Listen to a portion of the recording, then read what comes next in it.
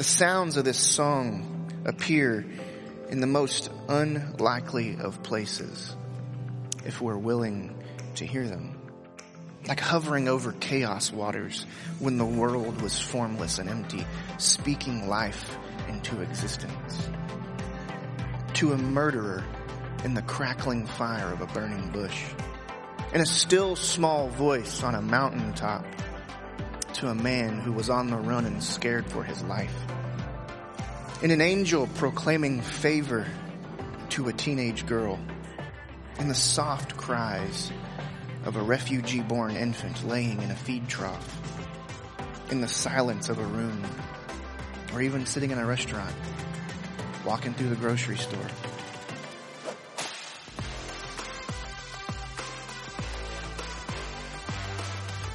I'm going to read from the New Living Translation this morning. We're going to go Ephesians 5 verses 10 through 21. It says this: "Carefully determine what pleases the Lord. Take no part in the worthless deeds of evil and darkness. Instead, expose them. It is shameful even to talk about the things that ungodly people do in secret. But their evil intentions will be exposed when the light shines on them. For the light makes everything visible. This is why it is said, 'Awake, O sleeper, rise from the dead, and Christ will give you light.' So be very careful how you live. Don't live like fools, but like those who are wise. Make the most of every opportunity in these evil days. Don't act thoughtlessly, but understand what the will of the Lord is, what the Lord wants you to do. Don't be drunk with wine, because that will ruin your life. Instead, be filled with the Holy Spirit, singing psalms, hymns, and spiritual songs among yourselves, and making music to the Lord in your hearts. And give thanks for everything to God the Father, in the name of our Lord Jesus Christ. And further, submit to one another out of reverence for Christ." You guys can be seated. Thank you so much. So real quick, update on the building. The building inspection was yesterday. Everything seemed to check out, so we are still rocking and rolling, moving forward, moving right along. I know many of you are wondering what's next. And again, at first, our desire is to simply transition what we do here regularly to the new location, wherever that may be. As far as that goes, I'm looking at 3 different possibilities right now, and hopefully we can have that question answered in the coming week. So please be in prayer about that. In this funky time of transition, I would love to sit down with you, to hear your passion, to hear your heart, to answer questions that you have. So don't sit on those. Just hit me up. I'd love to discover how your passion can be a part of the next chapter at Grace Church as we seek to help people become more like Jesus. Amen? Awesome. Well, it's our 6th week in Ephesians. Our 6th week in Ephesians, and we've got just one more left. Next week, Miss Nikki Sutphin will be up here. I'm very excited. Yeah. She's going to wrap up this Ephesians series with a talk on the armor of God, and I hope that you'll make it back out for that. And then last thing before we jump in, I want to again pray for the area churches. Yeah? I want to adopt this practice every week. So Father God, we acknowledge that you, your presence, your love, your spirit, you are with all of these other people as much as we hope that you are with us. With Ridgeline, Beyond, First Baptist, Kibler Baptist, the Methodist churches, First Presbyterian, Blessed Hope, Trinity, Hearts of Hope, on and on and on. We know that you are there. Lord, we just ask that as their services begin or have already begun, if they're already starting, that they would just have a fresh sense of you and your presence. Lord, we pray that all of these churches in the area, including ours, become more vibrant and healthy versions of what we are. Lord, we acknowledge the diversity in the kingdom of God, in the churches, and we embrace those things. We just celebrate those things. And we thank you for them. In Jesus' name, amen. One other thing I forgot. I got my Crocs. And I love them. Thank you. Thank you, Jenny. She said they don't even look ugly. I think that means they look good. I don't know. She's like, I'm not going that far yet. Yeah, thank you. My wife said they look like female nurse shoes. She does love me. Abe has some Crocs as well, but his are like the regular style, but they're like black and green tie-dye, and they look dope. He's got, they call them, what do they call them? Little pin gibbets. He's got one that says veg, because he's a vegetarian, and one that's a video game controller, because that's what he loves to do. Yeah, I like them. They're so comfortable. So our talks so far in this letter have centered on the question, but how do we, the church, live right here, right now, both individually, and together? Or the short version, so how do we church? Yeah, that's what Ephesians is about. How do we church? I've seen this particular passage used to argue against everything from drinking alcohol to even whether or not we should use mechanical musical instruments in worship. Yeah? But we are going to take a different approach this morning. So let's jump in. I want to start with a question. How do you wake up? How do you wake up? Like on a typical day. Who in here just kind of gently wakes up, greeting the day? Anyone? Miss Dixie, living the life. Miss Grace, living the life. I think both of you are retired, right? Yeah, there we go. All right, who just bursts awake, bright-eyed and ready to conquer the day? Jenny, I knew that one was coming. Colt, yeah, awesome. How about grogging and like begrudgingly? Most of everyone else, yeah. Maybe you hit that snooze button like 3 or 4 times before finally rolling yourself out of bed and be like, if I have to, then yeah, I'll get up, right? But regardless of how you normally wake up, it's often what wakes you up that determines your response to your newfound cognizance, yeah? Because there's almost always something outside of you that does the waking. Right? Whether it's like just the gradual increase of light in the room from the sunrise, or maybe you've got one of those high-tech like lights that go on your bedside that like gently, I want to get one of those. But either way, like even if it's just something like that, it's something is waking you up, right? It could be the gentle snuggles of your significant other, right? Not in my house. She doesn't like to touch me. But the culprit could also be like crying kids, barking dogs, a cat laying on your face. We run fans in our bedroom at night. I can't sleep without them. And so I will jolt awake from a dead sleep when the power goes out. Like, right? Or maybe it was just that darn alarm clock. Yeah?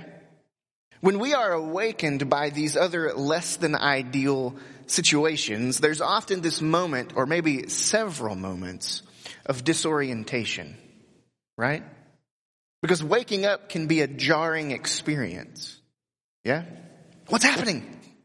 Why am I awake? What's that sound? Why are the fans off? Sometimes we wake up all on our own, but sometimes we are woken up against our unconscious wills. Sometimes slowly, sometimes all at once, we become aware of our environment. Yeah? You identify the source of your current cognizance and set out to resolve that situation as quickly as you can so you can, what? Go back to sleep. Yeah? Because when we're not ready for it, not only the act of waking up, but even just being awake can be very uncomfortable, right? Hear that another way. If awareness catches us off guard, it may not be very fun. Yeah?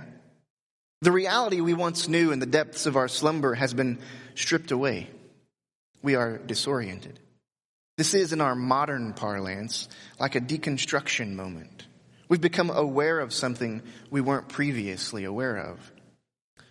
When things that we once knew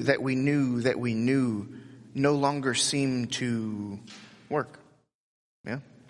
Their explanatory power has weakened, and we are wondering where to go from here. What you do in that moment. What do you do in that moment?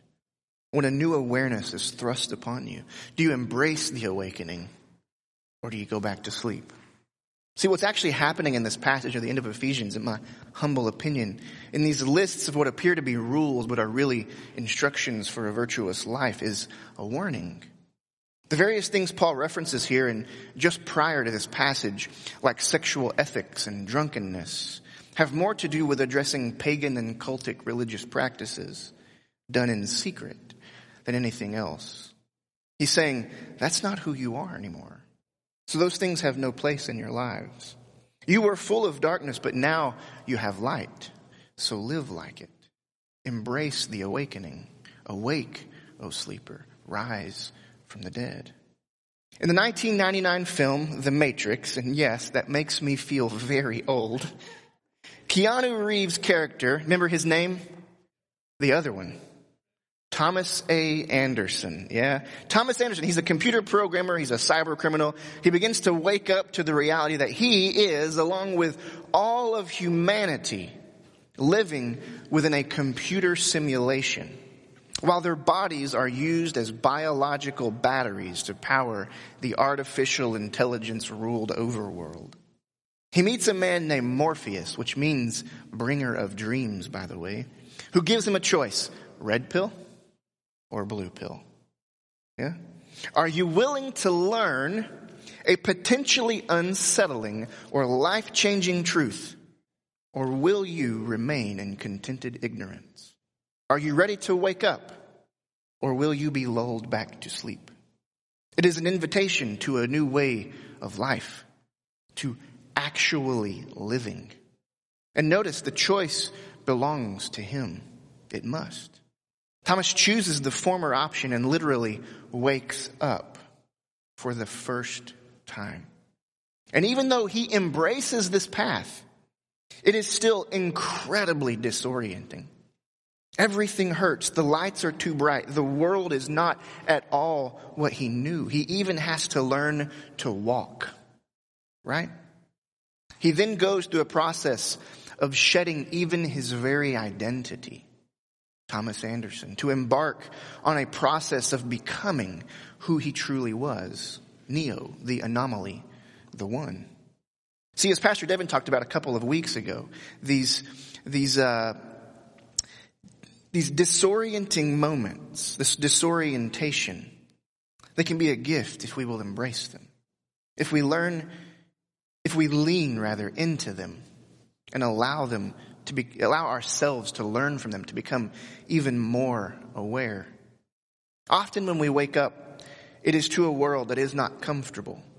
We find ourselves surrounded by evil. As Paul says in verse 16, make the most of every opportunity in these evil days. In the New King James Version, it says this, redeeming the time because the days are evil. Redeeming the time. Isn't that an interesting concept? Another character in the Matrix named Cypher, he cuts a deal with the agents in the Matrix to out his companions, and in return he gets to have his memory wiped and he gets to be plugged back into the Matrix with like a luxurious life, right? And he says, I don't want to remember anything. We can do that.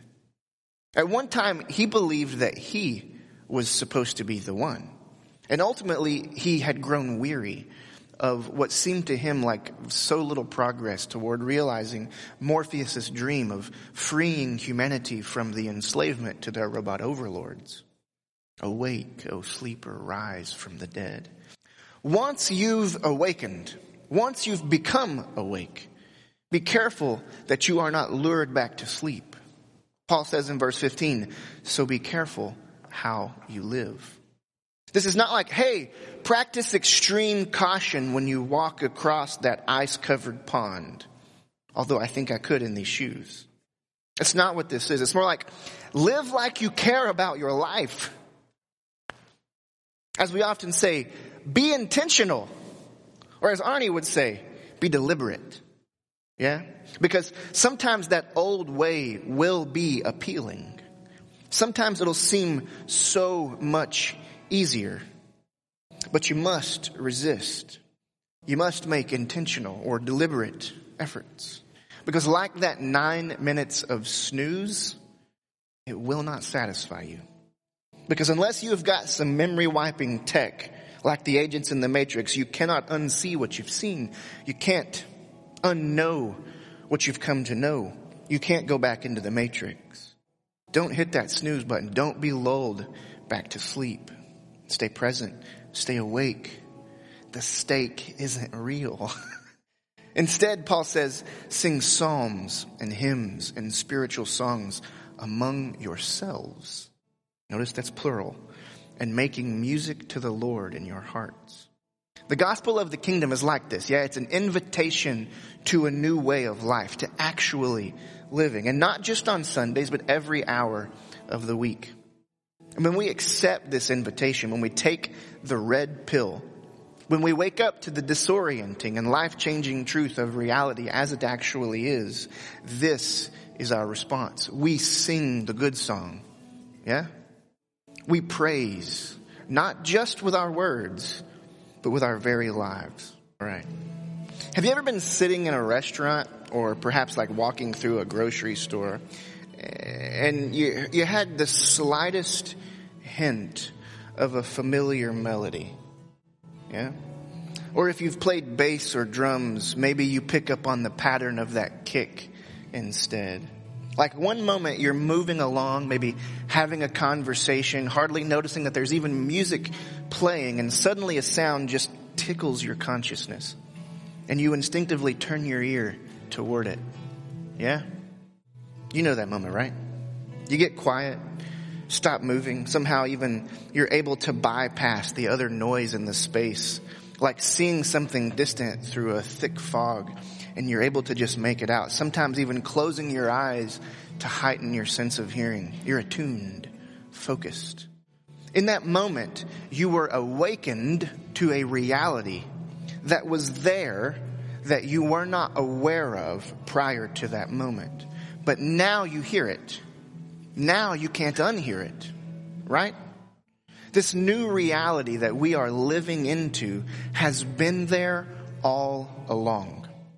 As Paul reminds us earlier in Ephesians, this new thing that God is up to, this mystery of the gospel, is what he has always been up to.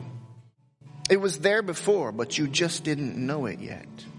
But then you wake up to this mystery, to the subtle undercurrent of beauty, which is and has been permeating all of reality before the foundations of the world. It's strange because even if you've never heard it, when you finally do, it sounds familiar.